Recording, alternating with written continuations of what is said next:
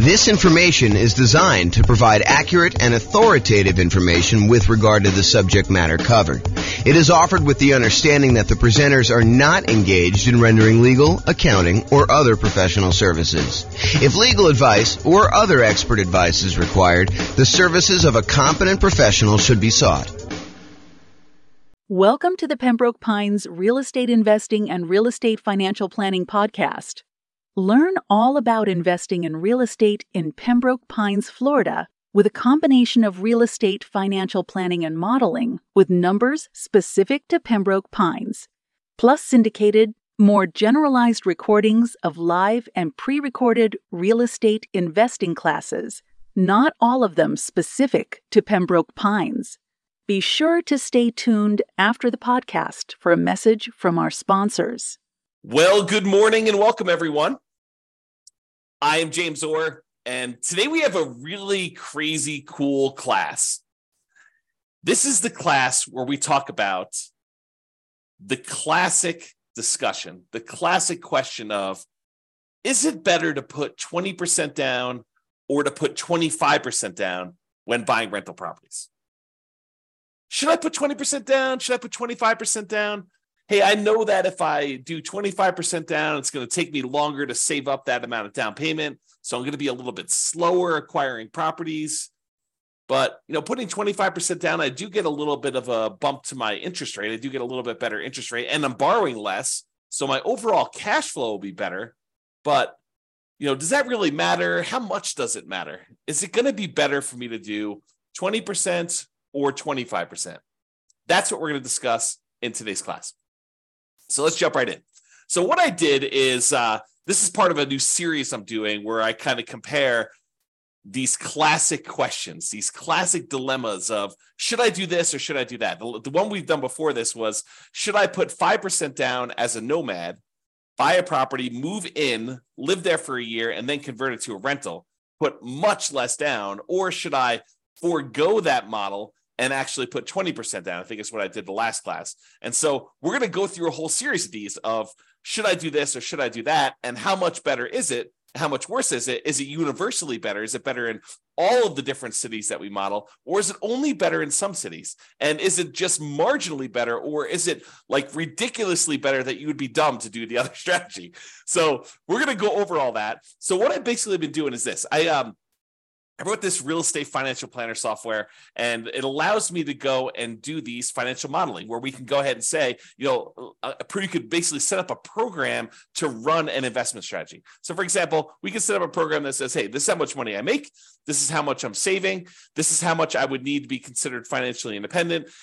This is what properties look like in my marketplace, and they kind of go up in value over time, and interest rates may change or may not change. There's all sorts of variables you put in there, but we're saving this amount of money. Buy a property every time I save up a certain amount for down payment, plus some reserves, plus some closing costs. And then as soon as I get enough to buy the next property, go ahead and buy that. And let me know when I reach financial independence, and let me know what my net worth is. And let me know all these different measures of risk so I can find out if a strategy is riskier than not. So I went and I do this. I can create these kind of models for any given set of assumptions. And so what I did is I created a list of 300 US cities, the most populous 300 US cities. And I put in their kind of like median home price and kind of rent for what you'd get on that type of property, and their tax rate and their kind of like, their insurance rate. And so all these different assumptions about all these different cities. And I also set up so that it says, hey, if you're working in a city that has a higher cost of living, you probably earn a little bit more,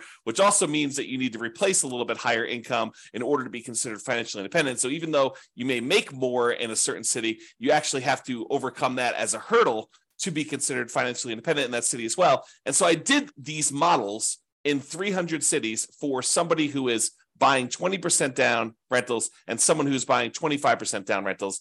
And so now we can kind of compare the aggregate data of all these and see universally or certain markets if it's better to put 20% down or 25% down. So that's what we're doing here. So this is what we're comparing. In both scenarios, whether you put 20% down or 25% down, I've assumed in this particular set of assumptions that you are not buying an owner-occupant property first. You are starting as a renter and you are remaining as a renter yourself for the entire duration. There is a class coming where I go and I show you what happens if you buy an owner-occupant property first, because there are some super interesting things that happen when you do buy an owner-occupant property first. For example, you eventually pay off that property, and the kind of thresholds you need in order to be considered financially independent drops, because you no longer need to have that much money in order to support a mortgage on the property you're living in. So how much you need in order to be considered financially independent could go down. If you needed $10,000 a month to be financially independent to support a $2,000 a month mortgage or $3,000 a month mortgage, and if that mortgage gets paid off and you no longer have the principal and interest part of that payment, you may have taxes and insurance and all that other stuff, but the principal and interest part of it drops by $2,000. Well, you don't need $10,000 a month to be living on anymore. You really only need like $8,000 or $7,000, depending if it was a $2,000 a month mortgage or a $3,000 a month mortgage. And so it becomes interesting, because at some point, when you buy a house to live in, if it gets paid off, that your actual kind of like target in order to be financially independent drops. But we're not talking about that today. Little kind of teaser for another class. In this class, we are talking about analyzing whether you put 20% down or 25% down, and you are remaining a renter the entire time. So your rent just keeps going up with inflation, just like the rents on the properties you're buying as an investor. Okay. And then you're remaining this renter the whole time, but you buy rental property when you've saved enough for your down payment, plus your closing costs, plus 6 months of reserves for your personal expenses, and 6 months of reserves on all of the properties that you own up to that point, including the one you're buying. And additionally, you need to qualify for that loan based on a 45% debt to income ratio.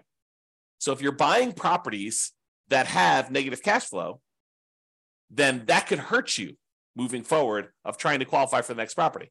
You need to wait for the rent to kind of creep up enough for you to actually get a good debt to income ratio where buying the next property is acceptable, which is the reality, right? I mean, if you're buying negative cash flow properties and you go to the lender and you say, I want to get a loan, they'll be like, hey, you don't qualify. Your debt to income ratio is out of whack. So we do take that into account when we do our modeling. And it does come into play when we have some of these markets where cash flow is really, really hard. And I'll also point out, kind of jump to head to a slide I'm going to talk about in a little bit, we are not optimizing for cash flow. You'll notice throughout the classes I've been teaching recently, we've been really focused on all the different ways, the 88 different strategies that we have for improving cash flow on properties. Because right now in our marketplace, prices are up, interest rates are up a lot, and rents are lagging. So cash flow on properties is really hard in a lot of markets. And so we've been talking about all the different ways that we can go and improve cash flow. Well, I didn't do any optimization for this. This is sort of like me taking kind of a middle of the road, median sort of price property. And in a lot of markets, you're probably not buying median. You're probably going to buy a little bit below median. And I'm also just taking what a typical rent would look like in a property, not optimizing in any way. Okay. So with that being said, you buy the property when you have the down payment plus closing costs, plus 6 months of reserves for personal expenses, and 6 months of reserves for all the rental properties you bought up to that point. And you can qualify for the loan based on a 45% DTI, debt to income ratio. And we're going to buy up to 10 properties in total. So you'll have up to 10 rentals. Sometimes you don't get there. You don't quite buy 10, right?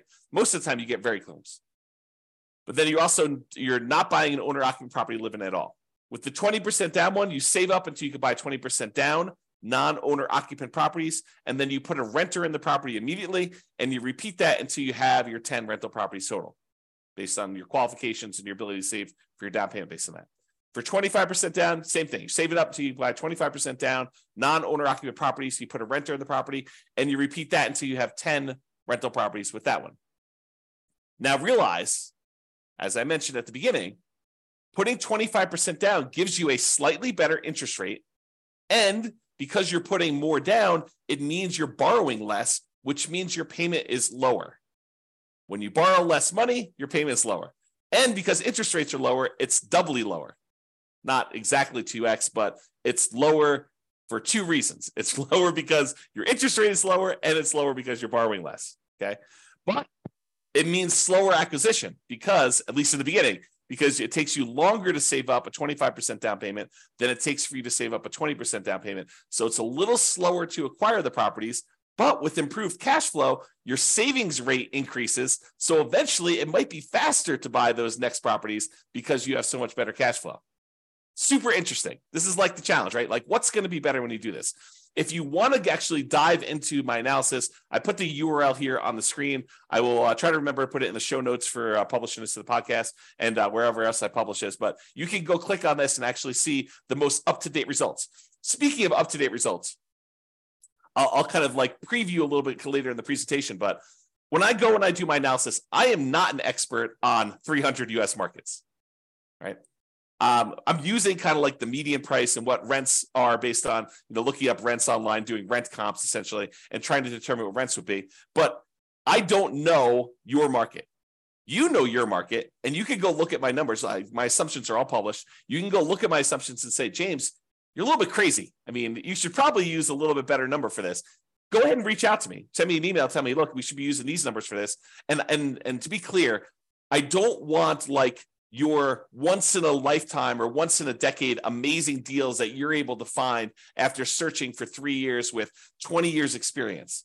What I want is what a typical real estate investor, what an everyday real estate investor in your market could go and achieve, right? I don't want to have this exceptionally amazing type of deal that we run the numbers where your city always looks amazing because we picked this exceptional, unusual, really hard to find, amazing deal. We want to do more reasonable assumptions for doing the comparisons. Now, if you want to go and do your own modeling with your particular stuff, you go do that. That's up to you. Okay. But for as far as like doing the comparisons, please do reach out to me. I'm open to having you come and say, hey, James, your numbers are a little bit off here, maybe, and be nice.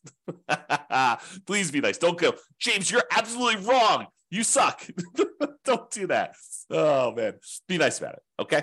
So go ahead and reach out. You could do that. And then if the reason why I gave you the link, though, is if we change the numbers and I change them in the database and I rerun everything, then all the numbers will change. And it'll change it for all of the analysis we do, not just this one, 20% to 25%. We'll rerun all of them and do all the comparisons. I've got 30 different comparisons so far, and I'm on my way to 100 plus.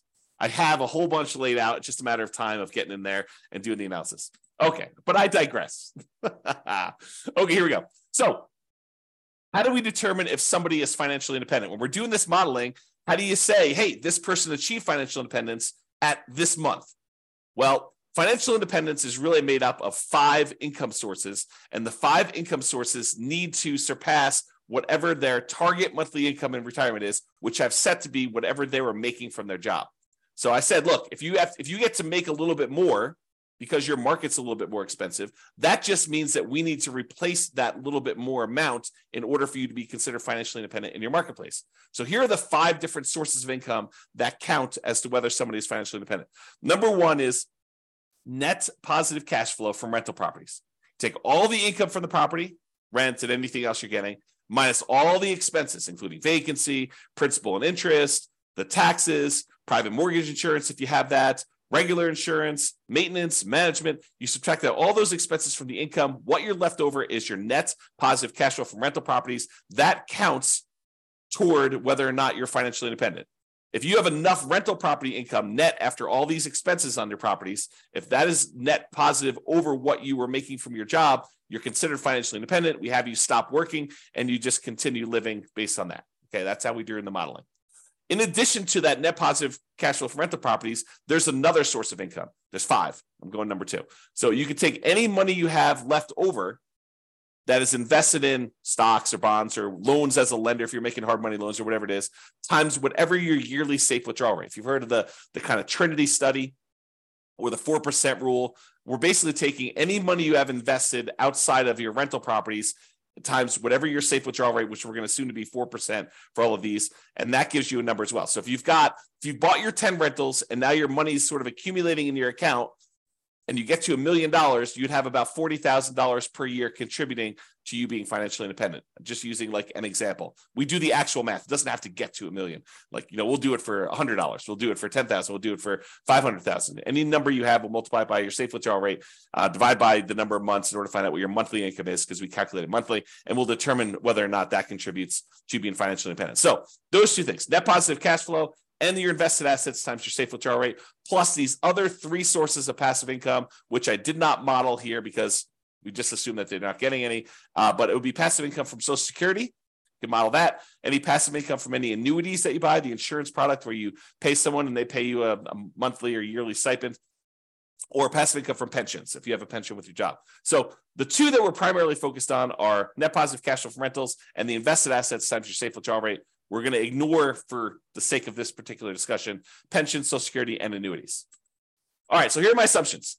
Each city modeling uses their median home prices, approximately, and estimated rents for those properties. We did not apply any of the 88 strategies for improving cash flow. Job income does vary based on the city, so you can afford a property in that market. I didn't want you to go and say, hey, everybody makes $5,000 a month, and then you go try to buy a property in LA, and you're like, you never hit the 45% debt to income ratio because you can never qualify for that particular loan.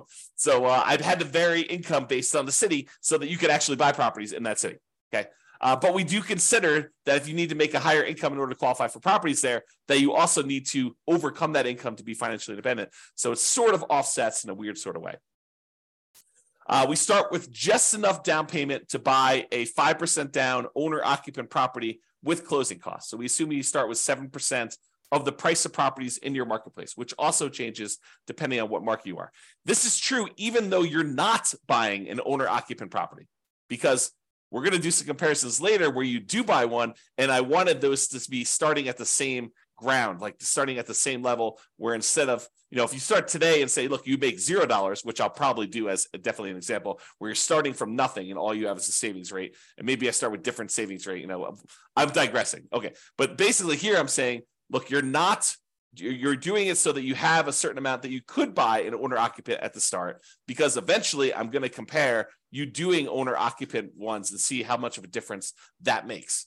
And I wanted them to be as close to apples as we possibly could. I also set a $10,000 minimum. So if you happen to be a market where 7% of the price of your properties, it works out to be less than $10,000, I do bump it up to $10,000. I don't even know if we ever hit that. What would need to be the property value in order for it to be less than $10,000? It had to be pretty low. It had to be like, sub 150. It's 150 times 7% is like $7,000 plus 35. So yeah, it needed to be less than 150,000. I don't know if there are any markets where the median is less than 150. I have to look that up. I don't know. See, this is an example of me not knowing. There you go. Case in point. All right. So interest rates. So for the non-owner occupant 20% down interest rate that I picked is 7%. And if interest rates change over time, I will go in there, adjust it, and rerun everything for all the cities. And there's no private mortgage insurance because you put at least 20% down. So there's no PMI, but you're putting 20% down, and the interest rate for the 20% down loan is 7%. The interest rate for the 25% down loan is 6.75. So it's a 0.25% improvement to get 25% down. And I will tell you, I think that's conservatively low. I think in most cases, the difference between a 20% down loan and a 25% down loan is greater than 0.25%. It's greater than a quarter point of interest rate. Okay. But that's what I did. I didn't want to give 25% down too much of an advantage, although maybe I should have. Maybe I should have done what reality was, but there you go. And I used to just model this out for 60 years. Because 60 years, even if you're 40 years old, that gets you to 100. If you're 20 years old, that gets you to when you're 80. But because some of these took more than 60 years to find out when they became financially independent, I just decided to extend everything to be 100 years. And I realized, James, I'm 50 years old. If someone listening, I'm 50 years old. There's no way I'm going to live to be 100 years old. So this running this 150 years, running to be when I be 150 doesn't make any sense. I get it. Even if you're 20 years old, running it for 100 years probably doesn't make sense for a lot of you. But I did it for 100 years just so you could see and so you can get a feel. For a lot of my measurements, I'm picking 40 years in the future as an arbitrary point. You can see all of my assumptions in detail. Just go to realestatefinancialplanner.com/model, MODEL, and you'll be able to see all the different modeling I'm doing and go to a specific city and see the drill down into the assumptions for your city and what you're doing and all the different variations I've done. That's all up there, at least for now. I may change it in the future, but as of right now, it's all open and available to everybody. All right, let's jump into financial independence. So when do they get to the point where all their passive income from the net rent, the net rental income, and also the invested assets times safe withdrawal rate, when does that exceed the amount that they were earning from their job? Well, if you put 20% down in in 52 of the 305 cities, you achieve financial independence faster with 20% down. So about 1/6 of all the cities I ran, it was faster for you to put 20% down. However, in about 2/3 of the cities, 194 cities out of 305, it was faster for you to be financially independent if you put 25% down. Wait, what? So putting 25% down was actually faster in 2/3 of all the cities we tested than putting 20% down. And in 59 cities, it didn't matter. Didn't make a difference whether you put 20% down or 25% down. In fact, there were 25 cities where you never achieved financial independence, regardless of whether you put 20% down or 25% down in 100 years. Now, you may have a pretty significant net worth at that point, but your income from your real estate and the income coming from that safe withdrawal rate of any other invested assets never exceeded the job income that you had. But you could just go ahead and say, look, I'm going to stop working. I've got $3 million or $5 million or $10 million, whatever it is that you have there, and I'm just going to start depleting that. So you'll end up kind of losing your balance over time in some of those cases. Some of the cases you actually don't, you'd like run out of money. We'll show you those. Okay. So the key here is 194 cities, 2/3 of the time, it was better for you from a speed to financial independence perspective for you to put 25% down. So that's a win in most cases for 25% down. However, what's interesting is it's not universally true. So when you get in arguments with someone online, an online forum about it's always better to put 25% down, it is not. Or if you get in an argument with them, hey, it's always better to put 20% down. No, it is not always better. Sometimes it's better, sometimes it's not. And you got to go look at your city to find out what the deal is there. Okay? This is the distribution. In some examples, not today, in some examples, this is really an important chart to look at because you could visually see where the majority of the kind of cities are becoming financially independent. In this example, they're relatively similar. Yeah, sure. In some cases, the 25% down, there are a few more cities that achieve financial independence earlier.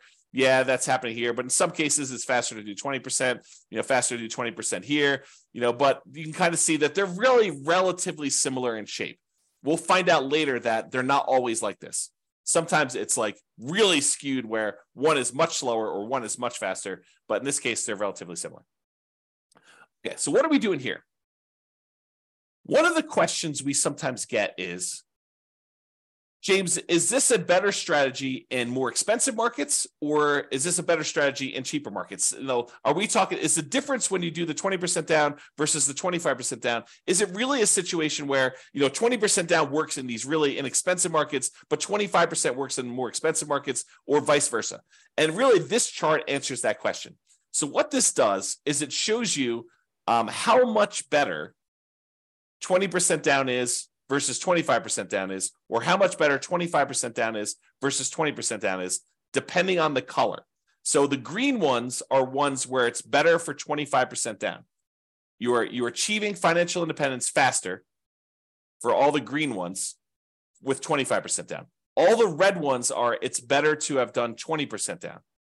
But I'm plotting all along the bottom here what the price of the property was at the start. And here I'm showing you how many months difference it was.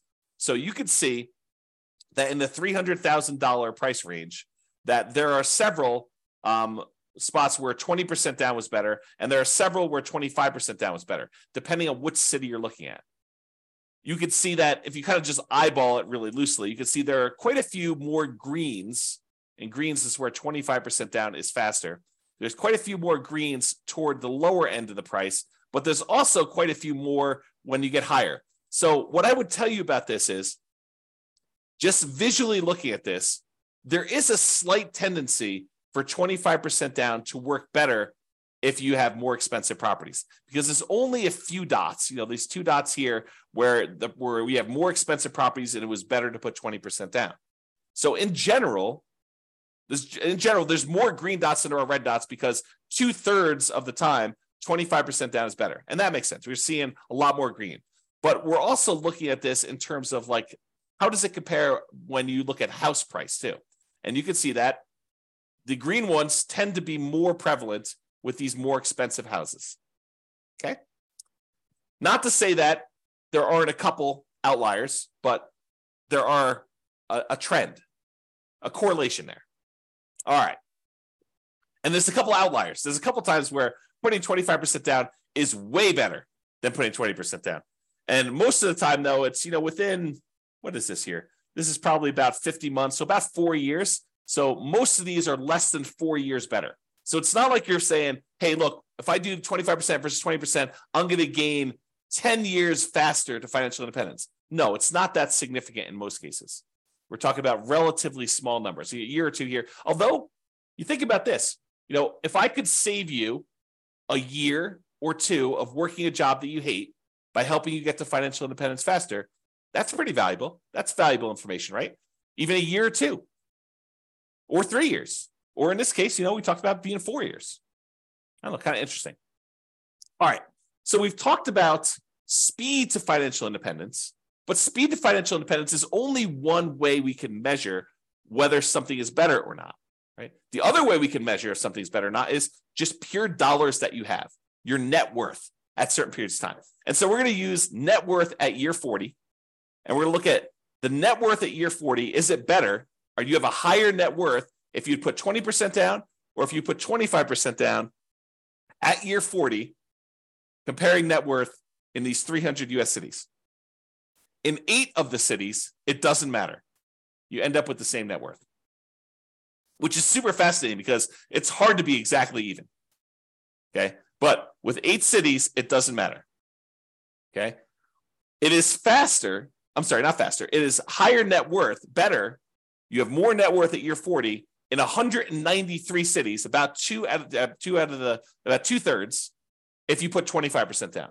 So not only is 25% down faster, but 25% down gives you a higher net worth in about 2/3 of the cities. And about 1/3 of the cities, 104 cities, it is actually a higher net worth to do that, which is crazy. So depending on what city you're in, it's better to put 20% down versus 25% down. Okay? It really depends on what city you're in. So it's not universally true that one is better than the other. But if you had to generalize, typically it's a little bit better to put 25% down. From both a speed perspective, where it's also about 2/3 faster, 2/3 of the cities are faster, and also from a net worth perspective, about 2/3 of the city have a higher net worth at month 40. Okay. All right. Same thing we did before. We talked about the difference in speed. Now we're doing the difference in net worth graphed against how high the property prices are. So are the more expensive properties performing better in terms of net worth than the less expensive properties? And so in this case, the red is 25% down is better. So in this case, the reds are appearing more frequently at the higher end prices. And so it is slightly better to put 25% down on these higher priced properties than it is to put 20% down in terms of net worth.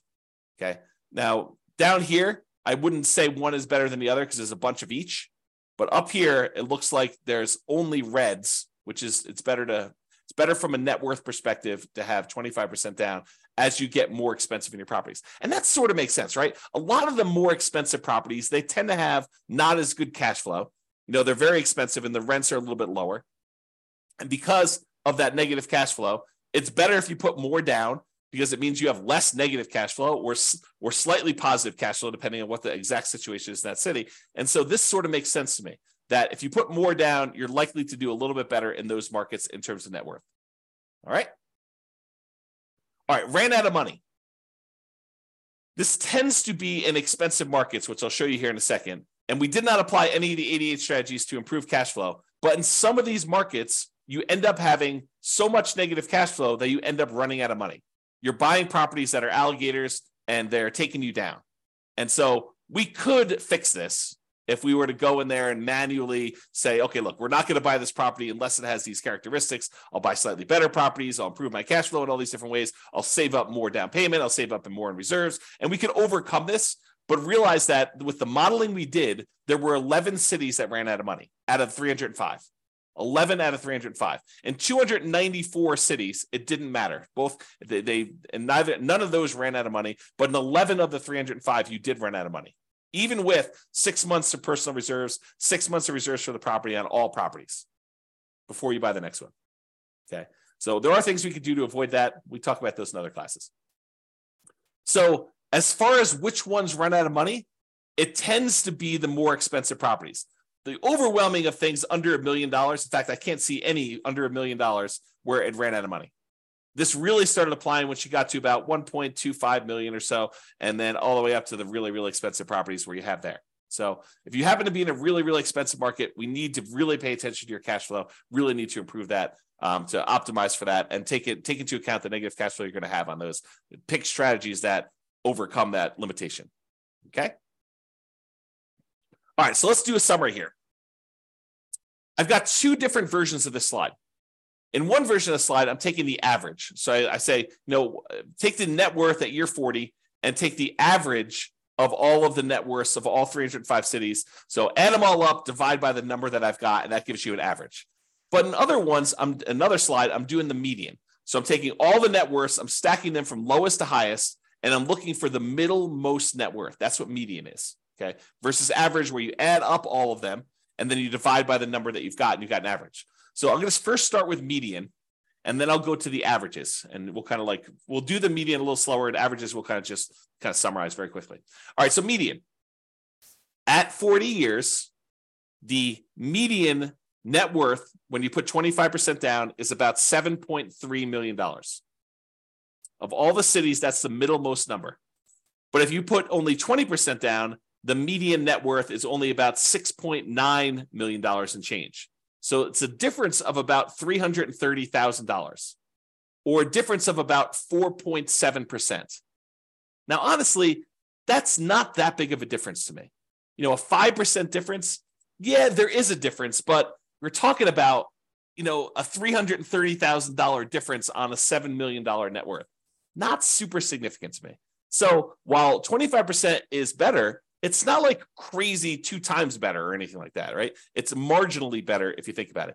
And as an aside, we're talking about the net worth 40 years in the future. So the rule of thumb is, if you look at net worth 40 years in the future, we're really about a third of that in today's dollars. So a $7 million net worth is probably in that $2.3 million net worth today. That's what it would be worth in today's dollars. That's the rule of thumb. It's about 1/3. Okay, so net worth, a little bit better. Of the ones that ran out of money, the overwhelming majority of ones didn't run out of money. And so that's basically the same for median. No difference there. Each of them bought 10 properties on median. So the middlemost one bought 10 properties. So there's no real change there. And as far as how long it took them to be financially independent, the minimum target monthly income and retirement achieved month, the MTMIR, that's what MTMIR stands for. When we achieve that, it's a little bit faster for the 25%. It's 2 years faster when you look at the median. So what's 2 years of your life working a job that you don't want to work worth to you? Well, it's 2 years faster to put 25% down, which is about 4.1% faster. Again, not a huge difference from a percentage perspective, but if you don't have to work a job you hate for 2 years, that could be great. Now, if you love your job, maybe it's not a big deal, right? If you're like, hey, I love what I do, I would do it even if I didn't get paid, awesome. But if you don't like your job, 2 years can seem like a very long time. So there you go. All right, so those are kind of like the metrics that we've got. So really 25% down is slightly better. It was 4%, 4.7% better in terms of net worth, and 4% better in terms of faster speed to retirement, to being financially independent. But let's look at risk, okay? So there's, I don't know, however many there are. There's 6 different measures of risk that we've got on here. One is rent resiliency. How far rents can drop before you would have negative cash flow.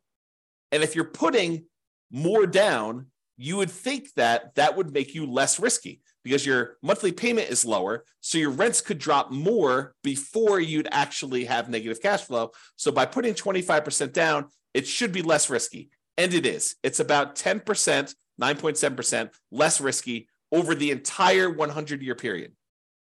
This is not a snapshot in time. This measures risk over the entire period that you ran it. Okay. And there are other scenarios, not necessarily today, but there are other scenarios where the risk actually shifts. So it could be really, really risky early on and much less risky later on, or vice versa. It could be really, really low risk early on and much, much riskier later, or it could be sort of an even distribution of risk, which is pretty rare. We usually have spikes in there whenever you kind of increase certain things, but each risk curve is different. And it's interesting to summarize them, but it's more important sometimes to actually drill down and see what's going on an individual city basis. Okay, so we talked about rent resiliency, how far rents can drop before you'd have negative cash flow. What about price resiliency? How far prices can decline before you have negative equity? In other words, how much equity cushion do you have in your properties? And if you put more down, if you put 25% down, you would expect it to be less risky, which is true. So we have a 70% price resiliency on average for the 25% down versus 68 for the 20% down, or about a 2.9% difference. Again, that's not that big of a difference to me. That's almost the same, right? But 25% down is slightly less risky. What about debt to income? You know what? Your lender calculates a debt to income calculation to figure out what your debt to income ratio is before they give you a loan to buy a property. Well, we measure this every single month on all the properties that you currently own so that we can see what your debt to income ratio is on a 100-year term. And it turns out your debt to income ratio is better. It's lower for putting 25% down. You put more down, you have lower monthly payments for the amount of money you've got coming in, which is pretty much the same as you're buying the same properties. So your lower debt to income ratio means it's less risky for you to put 25% down.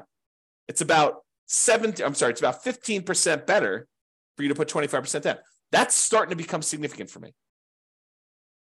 That's an improvement. It's less risky from a debt to income perspective to put 25% down. What about if we took your debt load, how much debt you had in total, add up all the mortgages you have in this case, and we divide that through by what your total net worth is? We wanted to find out what the ratio of all the debt you're carrying is to your net worth. If I told you I have $5 million in debt, does that scare you?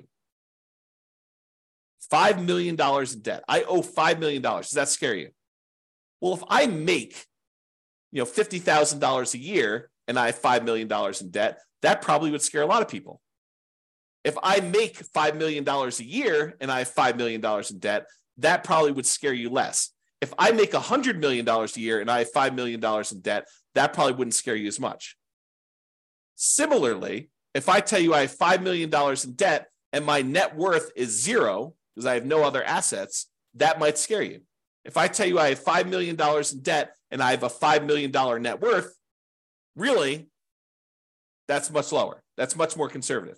What if I told you I had a $100 million net worth and I have $5 million in debt? You'd be like, that's fine. You could go ahead and take some of your assets and pay that off really easily. And so we want to look at your debt compared to what your net worth is to see what that ratio is. When you put 25% down, that ratio is improved. It's better.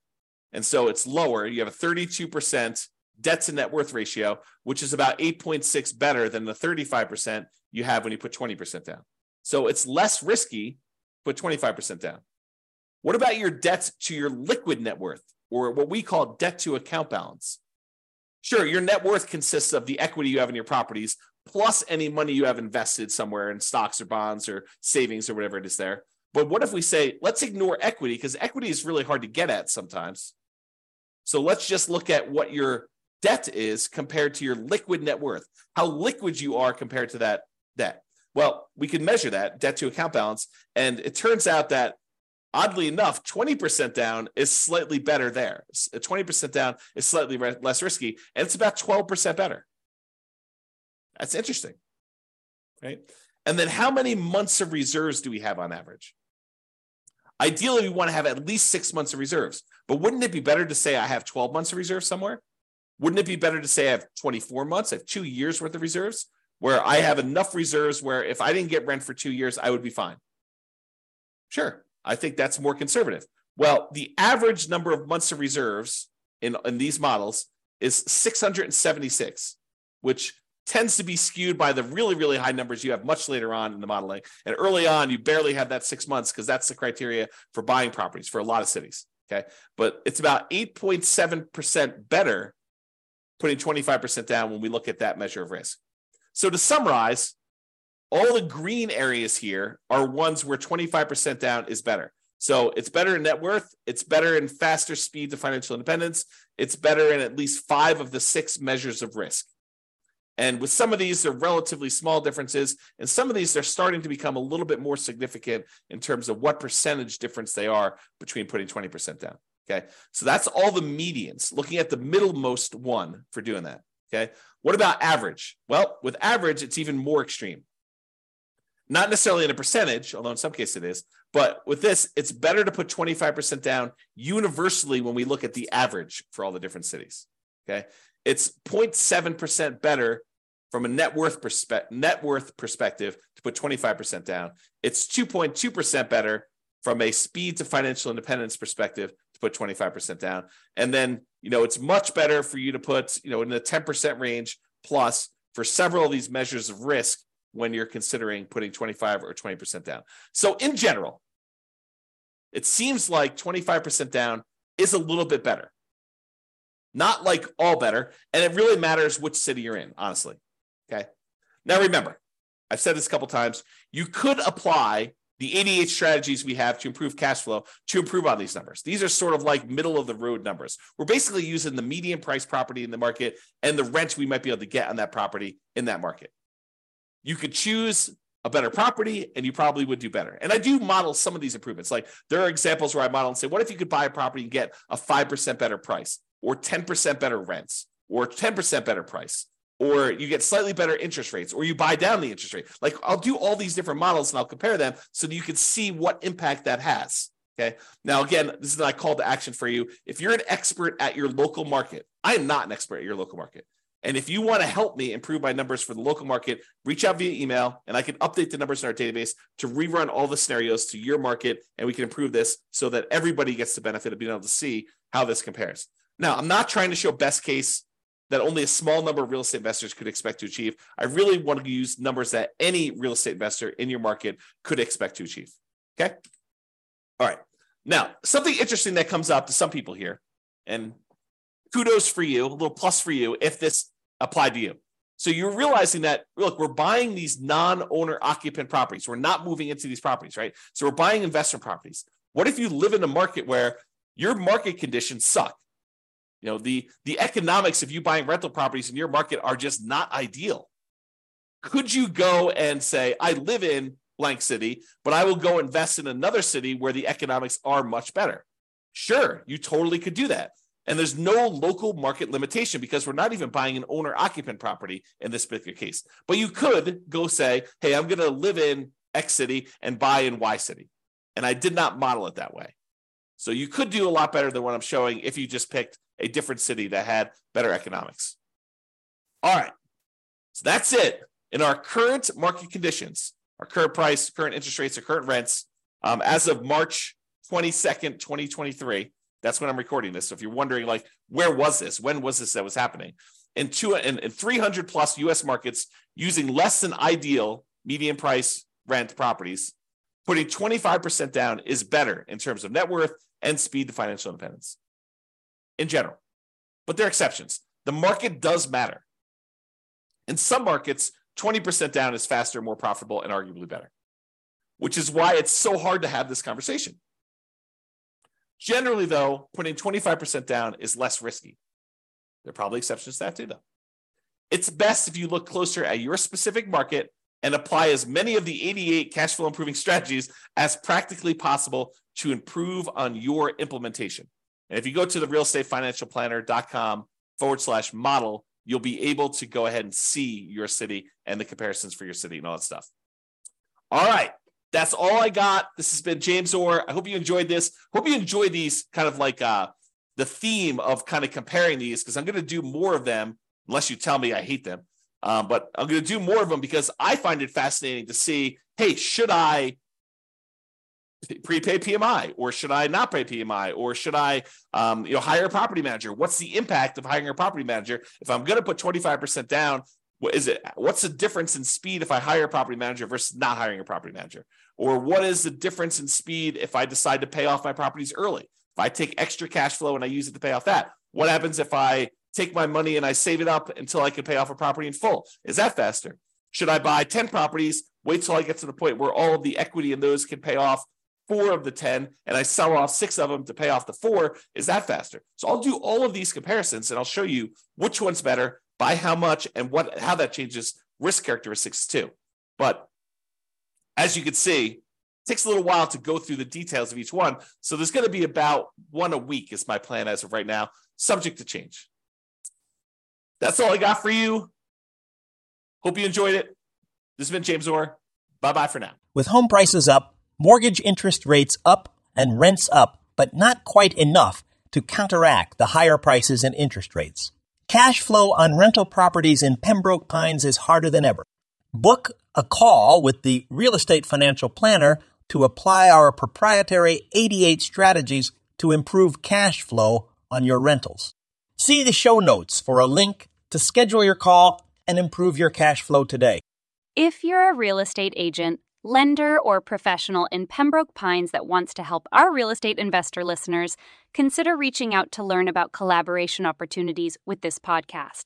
We'd love to add more value to our listeners by having you assist our investors buy, sell, and finance their real estate investments. See the show notes to schedule a call to discuss collaboration opportunities.